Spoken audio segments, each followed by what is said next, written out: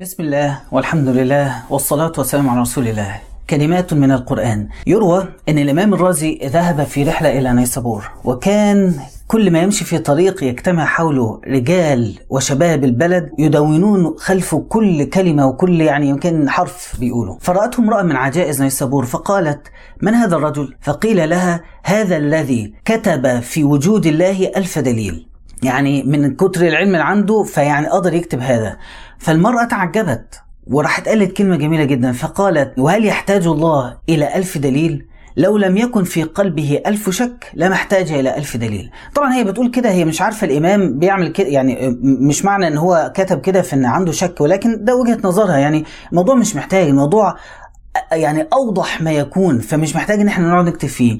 فلما بلغت مقالتها إلى الإمام قال: اللهم إيمانا كإيمان العجائز. الرواية دي ذكرت بكذا طريقة وكلها مش ممكن ما تكونش صحيحة، ولكن فكرة ان في ناس بعلم بسيط جدا يستطيعوا ان هم يصلوا الى علم العلماء الراسخين في العلم، دي حاجة حقيقية وموجودة وبنشاهدها، ان الانسان بيتعلم من علم الله وآتيناه من لدنا علما. فالانسان احيانا ممكن يتعلم من علم الله بغير معلم وبغير حتى قراءة في الكتب. مش معنى كده ان احنا نترك الكتب والتعلم، بس اللي اقصده ايه؟ ان القرآن فيه من هذا، فيه ان هو يلقي في قلبك ما يلقى في قلوب العلماء، ويلقي في فهمك وفي روحك وإحساسك الهدف اللي العلم كله مطلوب منه يحققه، وهو خشية الله سبحانه وتعالى.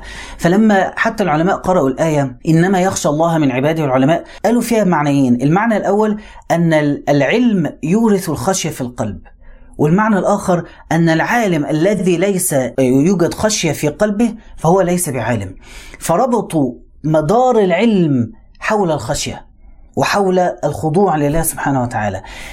الآية الجليلة العظيمة قول الله تعالى: وما يعلم تأويله إلا الله والراسخون في العلم يقولون آمنا به كل من عند ربنا. الراسخون في العلم عارفين وهم بيقرأوا القرآن، وده الهدف من الخاطرة اليوم، وهم بيقرأوا القرآن هيلاقوا أمور فيها متشابهات وأمور تلتبس عليهم. تلاقي مثلا موقف سيدنا موسى، ربنا قال نفس الموقف مع فرعون أو أيا كان، قال كلام في نفس الموقف، ثم في آيات أخرى قال كلام بنفس معنى بس بصيغة مختلفة، أو أضاف حاجات تانية، أو قال نفس الفكرة بس بألفاظ مختلفة. فالناظر من بعيد ممكن يقول في حاجة ممكن تخليني أشكك فيه. أما العلماء الراسخون في العلم يقولون آمنا به كل من عند ربنا. الآيات اللي بتتكلم عن صفات الله سبحانه وتعالى آمنا به كل من عند ربنا. الآيات اللي بتتكلم عن القدر وعن إزاي ربنا سبحانه وتعالى عمل فكرة القدر لكي لا تأسوا على ما فاتكم، ما أصاب من مصيبة إلا في كتاب من قبل أن نبرأها إن ذلك على الله يسير، لكي لا تأسوا على ما فاتكم ولا تفرحوا بما آتاكم، ما أصاب من مصيبة في الأرض فبما كسبت أيديكم ويعفو عن كثير، ما أصابك من حسنة فمن الله وما أصابك من سيئة فمن نفسك. لما تقعد تفكر آيات تقذف في قلب إنسان إيمان وتسليم، وتقذف في قلب آخر تشكيك.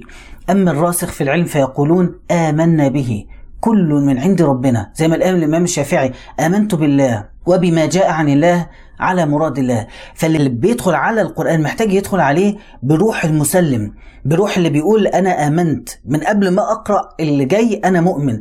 فهمته يبقى فضل من ربنا، ما قدرتش افهمه دلوقتي يبقى أجل فهمه إما الآن وإما عند قيام الساعة. لكن نقول آمنا به، وكل ما يجي لك الشك ده أو الهزة دي تقول آمنت به كل من عند ربنا، آمنت به كل من عند ربنا، تقعد تذكر نفسك بهذا المعنى.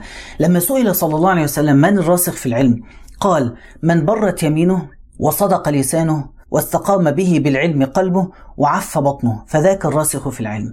إيه علاقتها بالعلم نفسه؟ لا، هي علاقتها بثمرة العلم. فالرسوخ في العلم هو تذوق أو الوصول لثمرة التعلم. ففي ناس زي ما قلت بتوصل لها زي امرأة نيسابور، بيوصلوا لها بخبرات الحياة، بالصبر على الشدائد، يصل لنفس درجة العلماء اللي هي درجة الصديقين.